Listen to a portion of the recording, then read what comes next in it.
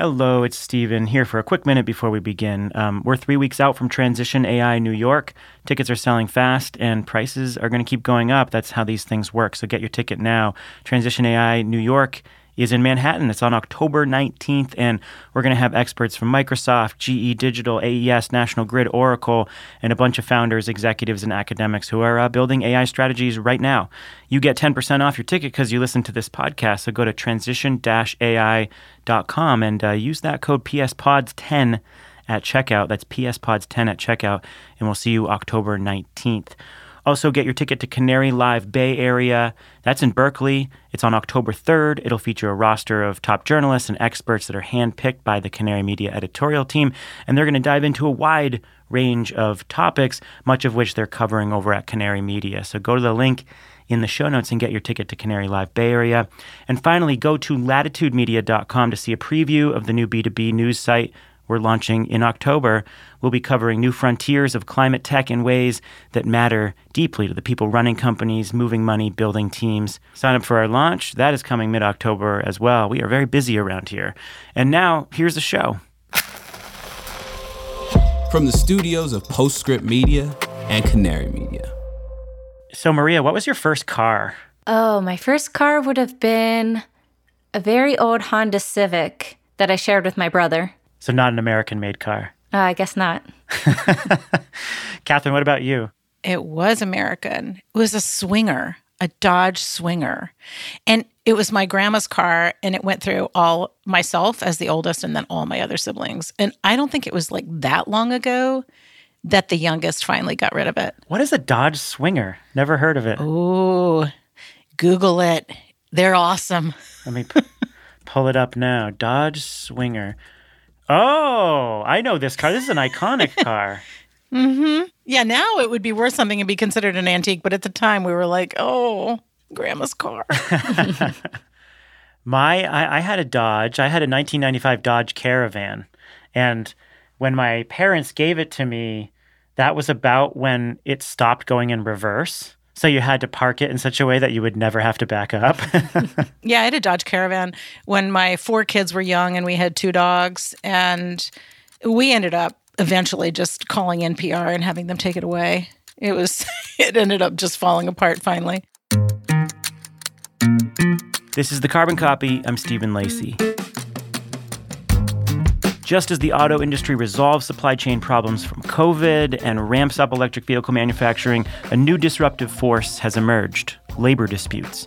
Nearly 20,000 American auto workers are on strike as they ask for higher pay.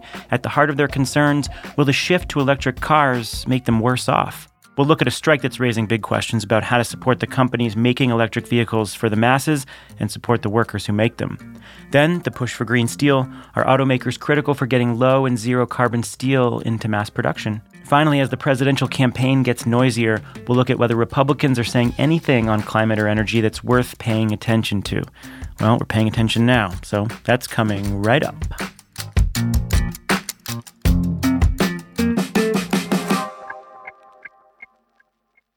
Faced with a surge of distributed energy resources, electric cars, and grid constraints, utilities are ramping up dynamic pricing, but the results are mixed. If utilities don't implement rates correctly or transparently, it could be a major roadblock for the energy transition and a headache for customers. On June 13th, Latitude Media and GridX will host a Frontier Forum to examine the imperative of good rate design and the consequences of getting it wrong. Register at the link in the show notes or go to latitudemedia.com/events. Clean energy and climate tech are policy-driven industries, and anyone working in this field touches local, state, and federal policy in a very real way.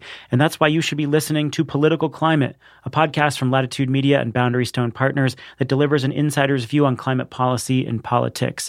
Every other week, co-hosts Julia Piper, Emily Domenech, and Brandon Hurlbut cover the nuances of government funding, regulations, backroom negotiations, and the election, of course. Political Climate is a show for people who want authentic conversations and strong opinions from voices across the political spectrum. Listen at latitudemedia.com or subscribe to the show anywhere you get your podcasts.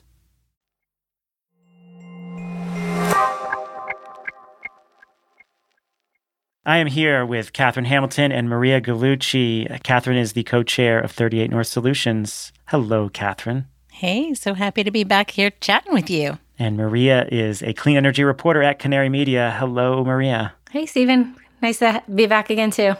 So you have both been focused on the auto strikes. I mean, it's hard not to pay attention to the many strikes ongoing around this country, the auto strike being really central to the conversation around electric vehicles, which is why we are talking about it as our top story. So the strikes hitting the auto industry right now are wrapped up in three very big stories from the last 15 years that have come to a head: the financial crisis, the push for electric cars, and the tension between labor groups and environmental groups in the green economy, and then also the alliance between those groups. So the United Auto Workers Union is staging limited strikes at General Motors, Ford, and Stellantis that are already causing supply chain snafus. The UAW is asking for a 30% pay raise and a restoration of cost of living adjustments as part of their demands. And a big fear central to these negotiations is that the shift to mass electric vehicle production will put more workers out of jobs. And so they're asking that new factories that produce EVs and EV parts and batteries, many of which have been supported by the Inflation Reduction Act, will be covered by new labor contracts. And the conflict is rooted in the financial crisis when auto workers made these deep wage concessions to save top automakers from going under. And it was at that time when Obama really beefed up his support of electric vehicles, and that set the stage for this eventual embrace of EVs by the industry's top automakers. And so the concerns are that EVs require fewer components, and then they will require fewer jobs. So the automakers say, hey, these massive pay hikes are going to hurt our ability to profitably make electric vehicles. In fact, just this week, Ford said it would halt development of this $3.5 billion battery plant in Michigan on the same day that Biden joined the picket line to support striking workers. So this is raising a lot of big questions about the future of EVs and about the relationship between progressives, environmental groups, and labor groups. And let's get into it. Catherine, why are electric vehicles such an important part of this conflict right now? Yeah, so let's just talk for 1 second about profitability. The CEOs of these three companies make between $21 and $29 million a year in their salary. That is 300 times more than their employees. So their employees have not had raises, as you mentioned, in a really long time. And here is an inflection point when we're building new factories, when they're retooling factories to start making electric vehicles, which are part of the new clean energy economy.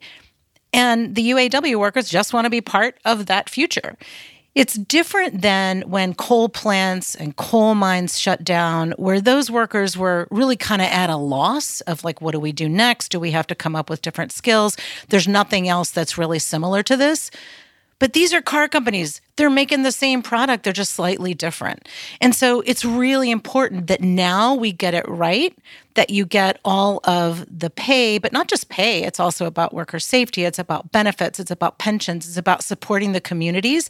These are all communities, on which our economy has been built, similar to the way coal communities were really the shoulders on which the industrial age was created. These are all part of communities, and they want to be part of the clean energy revolution. And this is the time that they need to take that stand to do it. So I think it's really important that they do it. And I think it's a positive sign that it's around electric vehicles, because it really highlights the need for all of these workers to really begin to shift and learn new skills, but not in a way that is completely foreign to them. Maria, what's your take on the context here? You were actually in Detroit right before the strike started. You were covering a slightly different story that we're going to talk about a bit later. But what was the mood in the lead up to these strikes? Yeah, I was in Detroit a few days before the strikes actually started, and I was there meeting with environmental organizations and local activists to learn more about the impacts of steel production on communities, but also automotive plants and sort of the intersection of those two. So it was a really interesting time to be there. And from the perspective of the environmental groups I was with, they're part of this larger coalition of labor, environmental, social justice groups who were pushing the big three automakers to support the union's demands. And so, yeah, it was interesting because, you said kind of at the top that there's sort of maybe a tension between the environmental and labor, and also an intersection. And I think that you're really starting to see environmental groups kind of come on board with labor organizations and say, we need this transition to happen for the environment, for the climate, but also here's an opportunity to bring workers along and make sure we're not sort of exacerbating problems in the workforce. Yeah, and that's what people mean when we talk about the just transition. It's not just about decarbonization. It's about all these other benefits to workers and people who are impacted in the various industries that are transitioning. And so there has been a long collaboration and sometimes dispute between environmental groups and labor groups. Catherine, do you want to go into that history a little bit and how that has all fed into where environmental groups and the Biden administration stand on this issue now, even though it will probably impact EV production in the short term? Yeah, so I reached out to the Blue Green Alliance, and they've been around since 2006. And their member groups include environmentalists like the Sierra Club, NRDC, National Wildlife Federation, Union of Concerned Scientists, EDF, League of Conservation Voters, all of those major environmental groups. But they also include United Steelworkers, American Federation of Teachers, the plumbers and pipe fitters, the bricklayers, and the UAW. And they have always worked to align the clean energy future with the unions, understanding that it's really important to have those good jobs ready to really transition us. And I'll just give you an example of an industry that I think is interesting. I work a lot with Solar Holler in West Virginia, and their CEO told me he encouraged his employees to join IBEW because he said, otherwise, I can't compete for the labor. This is a really tight labor market, and I need those good people. And if they're in unions, all the better. And so I think that this group and others really see this as a time to align the needs of the workers in a way that really does give us a sustainable future. And I don't think that's at all at odds with our climate goals. Catherine, do you get a sense that there was any tension inside the environmental movement about how much to throw their weight behind the UAW's demands? Because whether or not the automakers are being totally honest about what this would do to the cost of electric vehicle manufacturing and whether these wage increases would hurt their ability to roll out mass electric vehicles, certainly there is a tension here and it could hurt production. Like, do environmental groups grapple with how much to support labor versus how much to just support getting as many electric vehicles on the road as possible? I haven't really seen that recently at all. And just keep in mind that the UAW has a really long history of environmental activism. They were pivotal in making and planning the first Earth Day. So they have long been really engaged on environmental issues.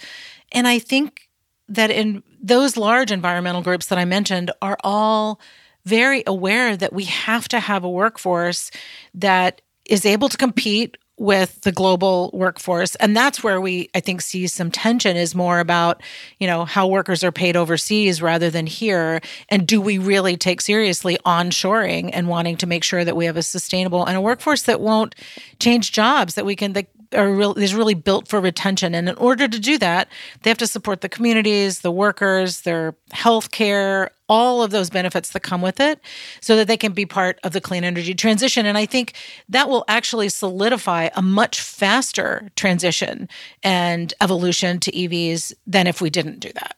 I think that's what we're seeing. So in September this month, the Department of Energy put together this $15.5 billion package to help automakers retool their factories to make electric cars. Maria, you wrote about this story and this funding. It's pretty critical for the industry, but also probably feeds into some of the fears from the union. Tell us about the funding itself and its intersection with this current strike.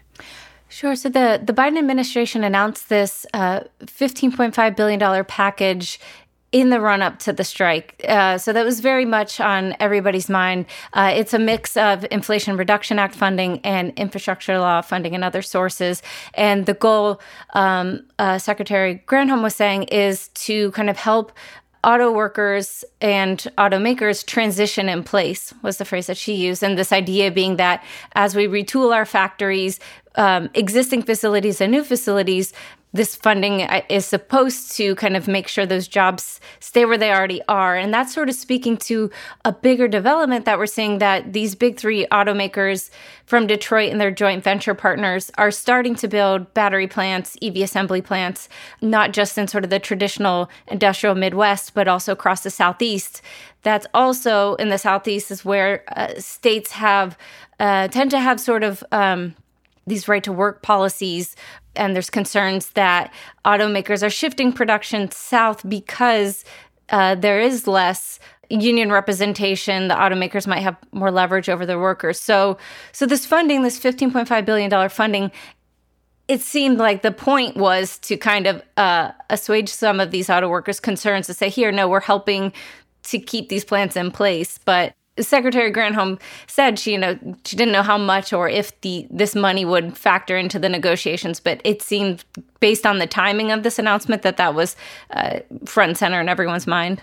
All DOE funding has strings attached on project labor agreements or union labor, community engagement. And so every single dollar that's going out of DOE, and it's, this was all put into the statute as well, requires that fair wages are given to employees in the clean energy transition if they get government funds.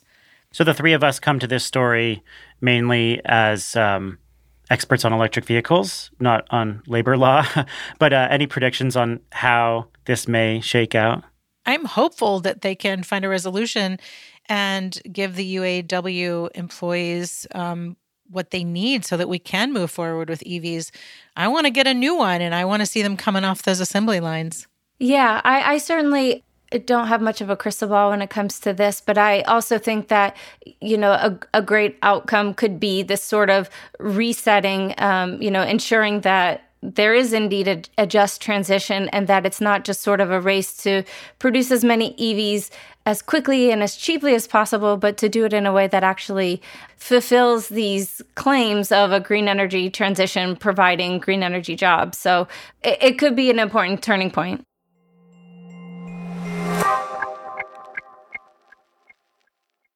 Mark your calendars for June 13th at noon Eastern. That's when Latitude Media and GridX will host a live, interactive discussion on implementing modern utility rates. Dynamic rates are vital for motivating customers to electrify, adopt DERs, and embrace demand flexibility. Utility rates could make or break the energy transition. So how do we do it right?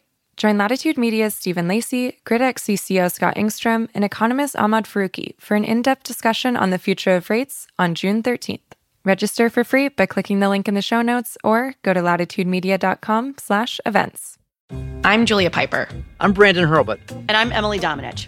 A little over a year ago, Political Climate took a break so we could focus on the groundwork of implementing America's biggest ever climate bill, the Inflation Reduction Act. I'm excited to say Political Climate is back, and I'll be joined by my two co-hosts to riff on the top political stories and insider scoops, from state houses to the halls of Congress to regulatory agencies and even international climate talks. We'll explain how those developments are driving industry decisions today. Political Climate is a show for people who want authentic conversations. And to learn about how energy and climate policy is shaped within both political parties, from the people who have actually helped shape it. So join me, Brandon, and Emily every other week, starting in April, for fresh episodes of Political Climate. Subscribe to the show wherever you listen to podcasts.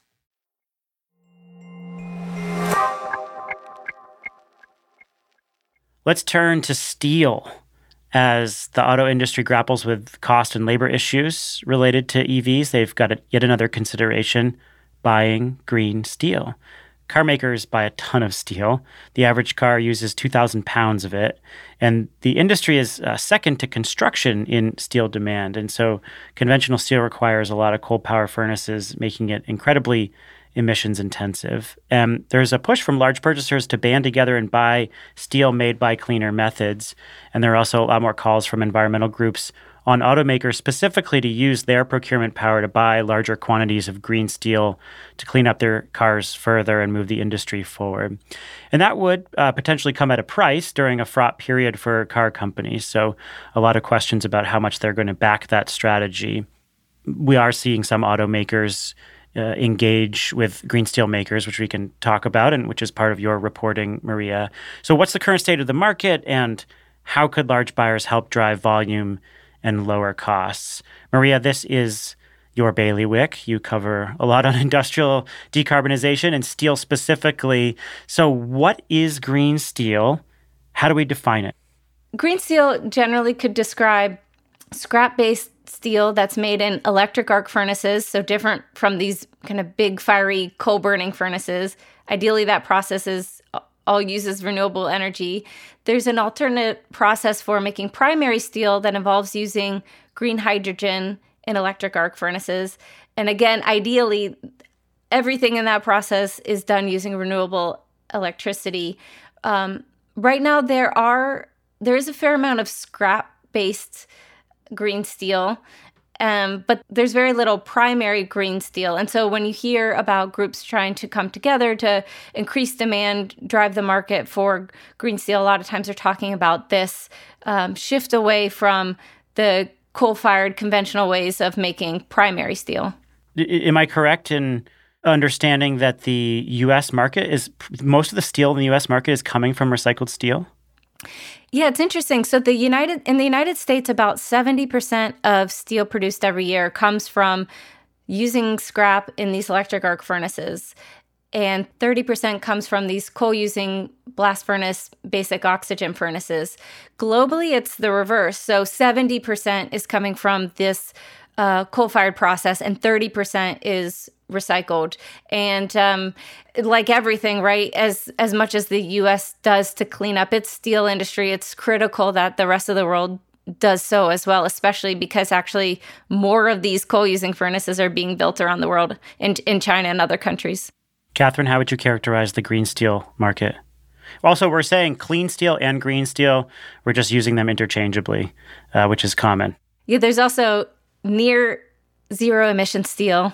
It's one of the, like hydrogen, right? There's a million ways to describe cleaner versions. Yeah, exactly. And because this product doesn't exist at scale yet, the commodity doesn't really exist, or we don't know what the pricing is going to be. There are a lot of different ways to produce it. As Maria said, it's like when what do we share, like 50% of the DNA of a banana, and it's the other 50% that makes us different. There are 3,500 types of steel. 98% of the steel is iron, but the other 2% is the difference of what makes all of those 3,500 different types. So much of this is about iron, and iron is 90% of the emissions that you're getting out of this. But for all industrial sectors, this all depends so much on electrification and ubiquitous clean energy. So in order to even get the electric arc furnaces to be zero emission, you have to have those coming from renewable energy production. And that's not quite moving fast enough, right, to decarbonize all of these industrial sectors, including steel. So part of this is about, making sure that we get renewables in place, and intermittent renewables work for some of them. We work with a company called Electra that can adapt their processing based on the intermittency of renewables, but not all of them can. A lot of them need baseload.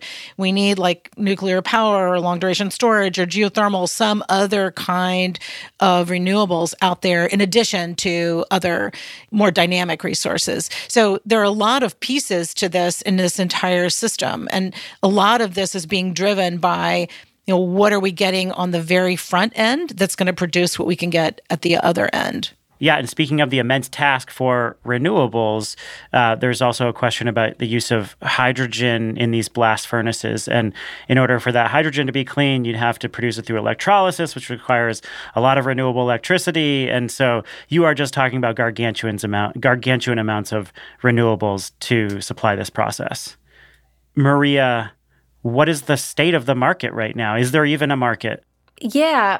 It's startups producing at teeny tiny levels, but the big steel makers are increasingly expressing interests, investing in pilot projects in this effort. Especially European steel makers are kind of leading the charge when it comes to hydrogen-based steel making. So you start to see some of these initiatives like the Sustainable Steel Buyers Platform that was launched last week during Climate Week, First Movers Coalition. They're trying to kind of bring together these companies that use a lot of steel, automakers, construction firms, solar module manufacturers, to say, hey, we want this green steel. Could you please make more of it? So trying to kind of close this big gap that exists between potential demand and potential supply. And in the United States, again, we make 70% of our steel using kind of this scrap electric arc furnace process. But the other 30%, there's not a lot of movement on sort of the green side of things. That steelmakers are making investments that they say clean up their processes, and then they can characterize that as green steel. But in terms of hydrogen-based steelmaking, other efforts, it's all very, very early days. So there is the Sustainable Steel Buyers platform, this new platform. We have the First Movers Coalition. We have Steel Zero. Catherine, how effective are buying coalitions? And are there any other market-moving policies that can supplement these efforts?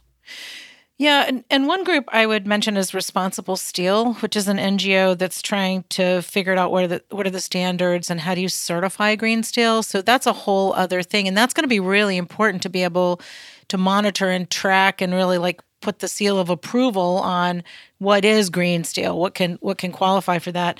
But a few things that are real market movers, like one is certainly globally, the volatility of fossil fuel prices and sort of the energy crisis that Europe has faced. The steel makers actually trying to do something like ArcelorMittal, Nucor has done some as well. The demand, as Maria mentioned, from corporates, from real estate in the building sector that uses a lot of steel, appliance manufacturers, car companies. And then, Stephen, as you led into the government and civil society. So civil society trying to make sure the standards are right. The government's going to need to think about that too. And then we need to think about what are the incentives. So right now, for example, the Inflation Reduction Act has Section 48C, which incentivizes manufacturing. There are also requirements in some of the other provisions like 30D for domestic iron and steel production. But there's no production tax credit for green iron and steel. There really isn't anything for industrial emission reductions. There are going to be funds available for grants, but really for tax incentives, they aren't there yet. So I could see a future of working on kind of the Inflation Reduction Act 2.0, where you really double down on industrial emissions and try to make sure that you get production tax credits, and not just for lowering emissions, because some of these technologies produce zero emissions to begin with. So if you only get credit for the marginal differences in what you reduce, the companies that are putting out technologies like Electra that are zero emissions to start with aren't going to get any credits. So we need to kind of think through as we get to the next phase of the clean energy policy evolution. We really need to think more holistically and carefully about industrial emission. And that is where buyers' alliances can be helpful, not just in shaping some early demand, but also pushing for those foundational policies. Let's talk about the automotive sector. There was an RMI study on the U.S. market for green steel, and RMI pointed out the automotive sector could represent about half of green steel demand. And so I wonder, Maria, what is your reporting telling you about how the car making industry could start to influence the green steel making industry? Yeah. So even though the construction industry uses more steel overall than the automotive industry, I think, faces a lot more public pressure. These are vehicles that we all, see on our streets, park in our driveways. And so and especially as automakers are making this transition to electric vehicles, it's not just sort of the way that the car is moved that matters. It's the materials used to build these cars is important as well.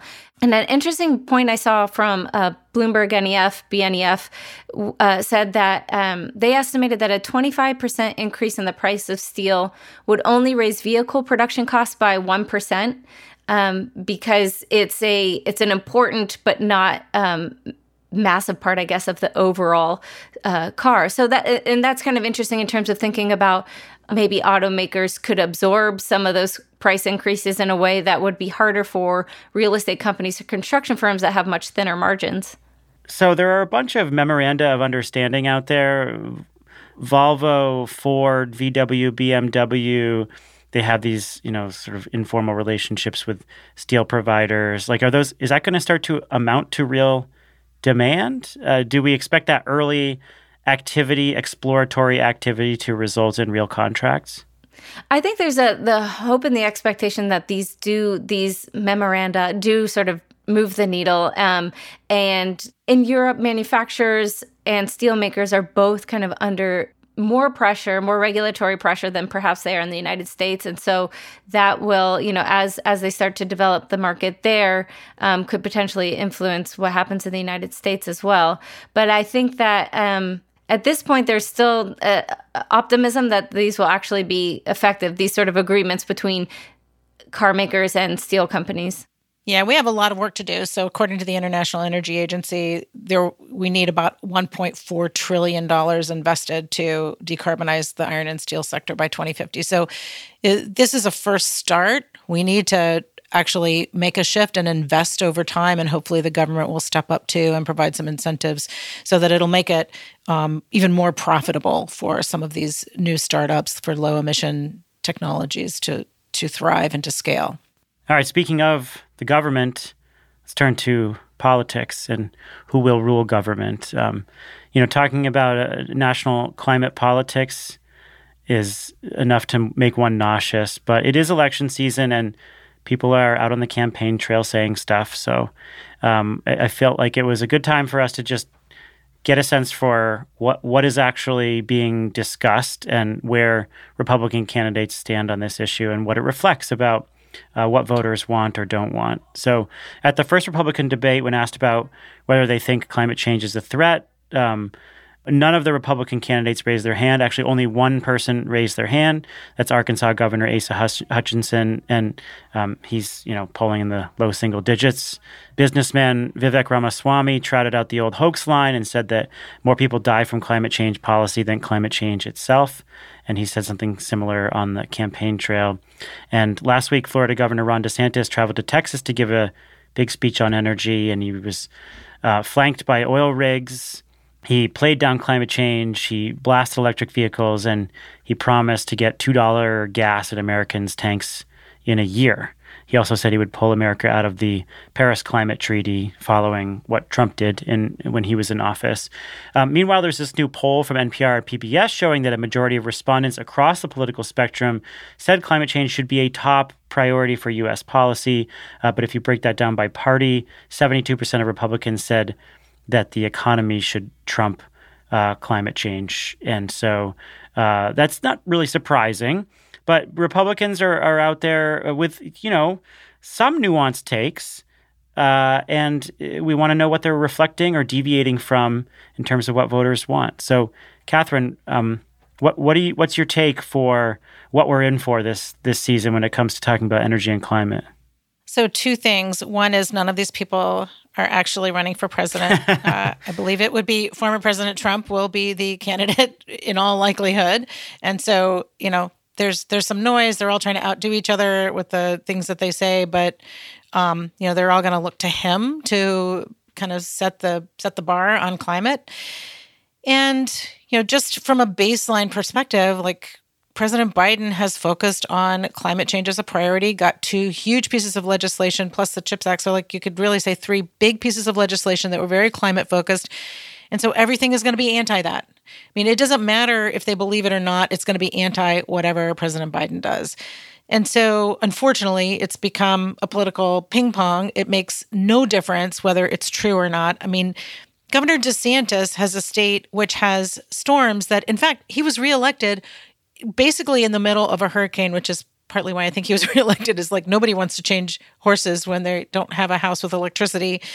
100-degree water on the coast of Florida, coral bleaching, all of this happening in Florida. Florida's on the front lines, and he doesn't care because it is against whatever the Democrats are doing. I mean, all of these, Vivek Ramaswamy just says stuff just to be, just to try to get people's goat up. I mean, I don't think that it's like that any of these people think for 2 seconds about what it really means. Nikki Haley does agree that it's real, but really also wants to double down on fossil fuels. I mean, there are folks like young people, young groups like the American Conservation Coalition that are like, wait a minute, like young people actually really do care about this. But, it's hard to see, at least in the messaging, that it's going to change at all. I took a peek at the roundup of Republican candidates on the New York Times, and Trump is at the top. And the first sentence describing his platform was, his actions as president may have caused irreversible damage to the global climate. I saw that too. Which was alarmingly simple and true, but also made me chuckle. You can't get more accurate than that. So as I dug through these candidates, I think everything you said is true, Catherine. Some days I don't know why we talk about this, but I think it's important to talk about just because many of these candidates reflect what's happening locally in their states. Some of the nuanced positions that they might take, and there are some nuanced positions here actually for some of the low-level candidates, does reflect like how different parts of America talk about this issue. And I think it's also important because if there is a Republican president, there are a lot of policies that they could start to tear down. So we have to kind of pay attention to how they're framing this. So as eye-rolling as it can be, I think it is important. And as I walked through some of the stances on climate change that the New York Times put together, which I thought was a pretty good account, there are some nuances here. You've got former New Jersey Governor Chris Christie, who initially supported the Northeast regional cap and trade system. He has been pretty clear that he thinks we should do something about climate change, has more of a free market approach. Asa Hutchinson, who I mentioned, who's the former governor of Arkansas, says he doesn't want government mandates, but is a supporter of renewables and says that he wants a market-driven solution toward clean energy resources. And you've got a couple more examples like this in the low-level candidates. So I think that's kind of interesting. It's not going to influence the Republican Party platform at all, but does say something about how some of these local officials are couching this stuff around the country. Maria, what's your take? Yeah, I think it's interesting. I looked at the New York Times roundup that you mentioned, and these lower level candidates, a lot of them seem to kind of acknowledge the science, right? That climate change is happening, humans are causing it, but their focus is on adaptation. There's some cognitive dissonance there, right? If you're focusing on adaptation, wouldn't you want to make that your job easier then by kind of limiting global warming to the extent that you can? So it seems like they're trying to walk this line. Younger Republican voters in particular are interested and concerned about the climate.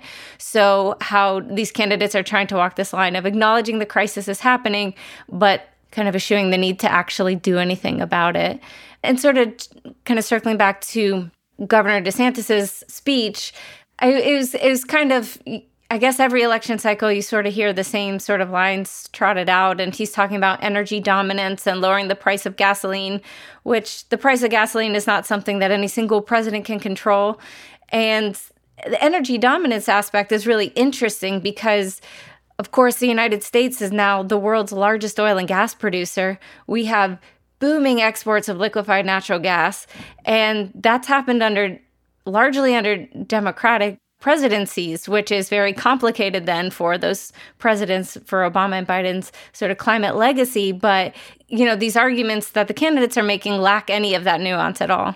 Catherine, I'm interested in this question about how Republicans are framing the issue, partly because from what I've heard from people working on the Hill, you included, there's a very big difference between how they're framing this publicly and politically and how they're actually negotiating and talking about it behind the scenes and responding to companies who come visit them in their offices and so forth. So how big is that disconnect?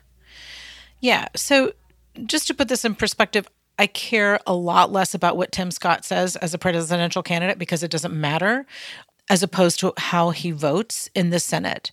South Carolina is part of the battery belt that Maria's written about, which is these are companies that are building factories in his state as a result of the Inflation Reduction Act and the infrastructure bill.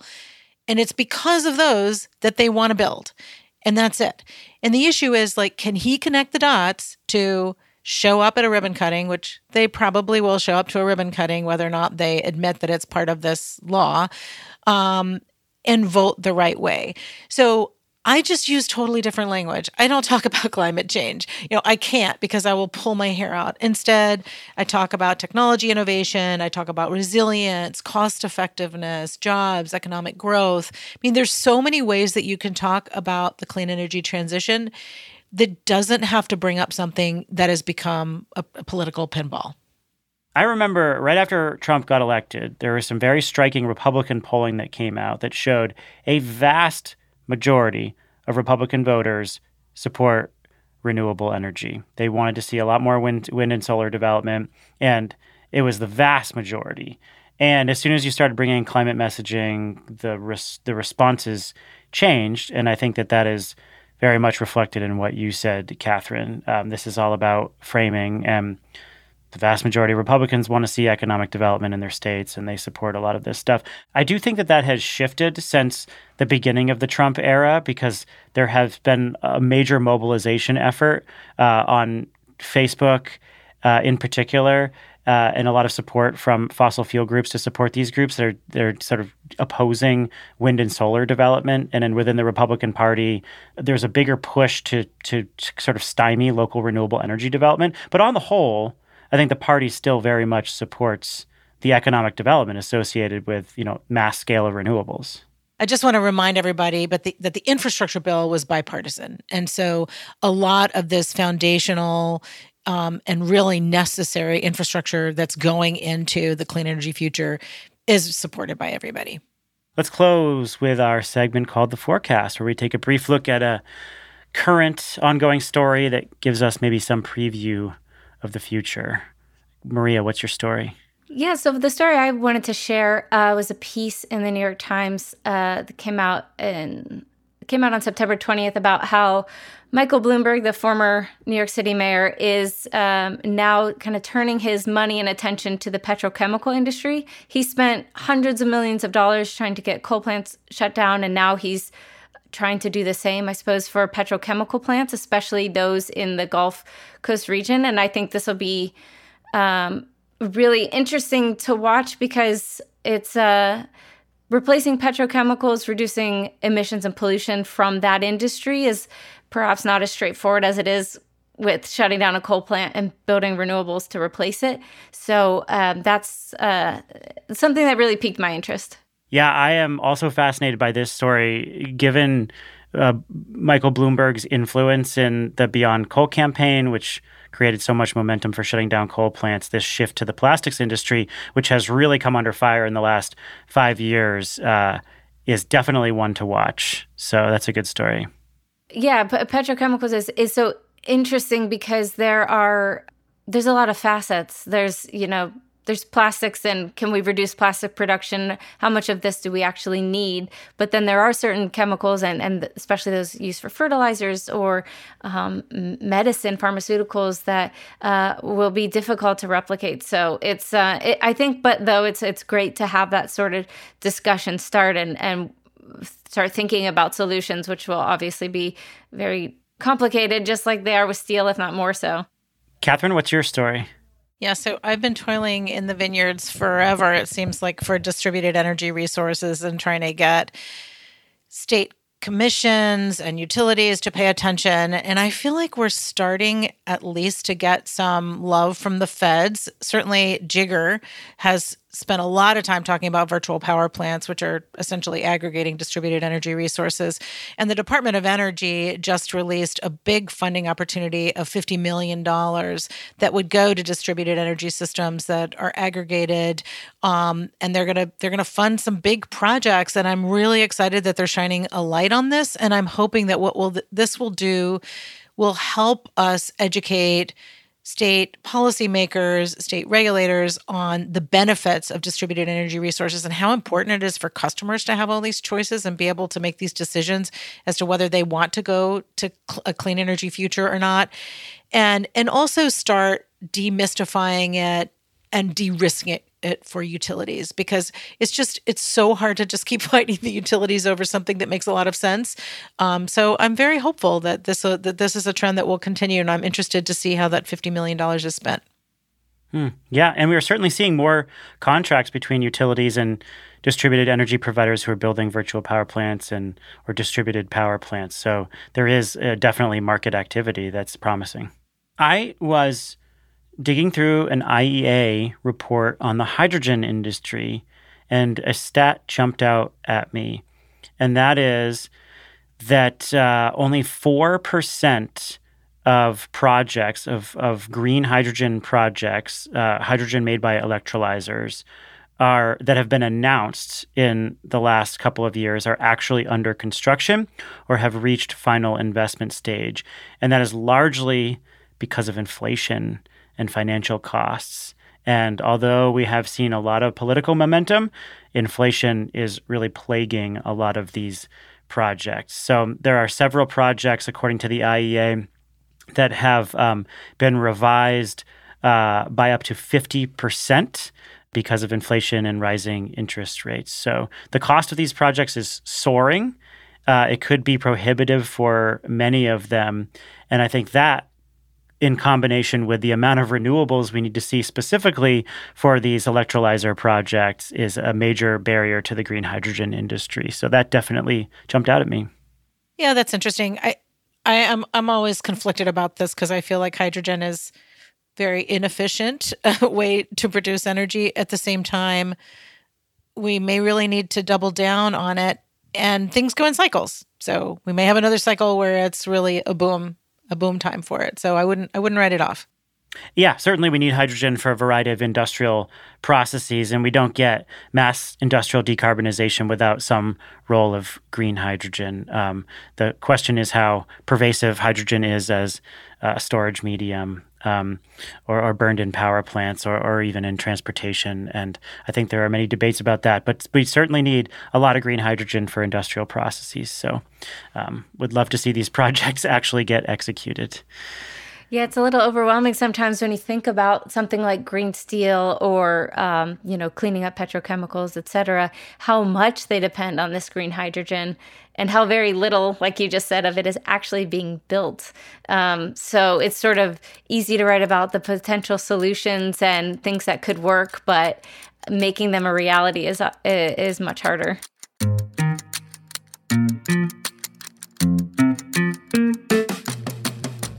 Maria Gallucci of Canary Media, thank you so much. Thank you.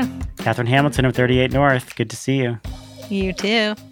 Always a pleasure to talk with you both, and that is going to wrap the show. This episode was produced with help from Dalvin Abuwaje. Sean Marquand's our engineer. Original music comes from Blue Dot Sessions, and Sean Marquand wrote our theme.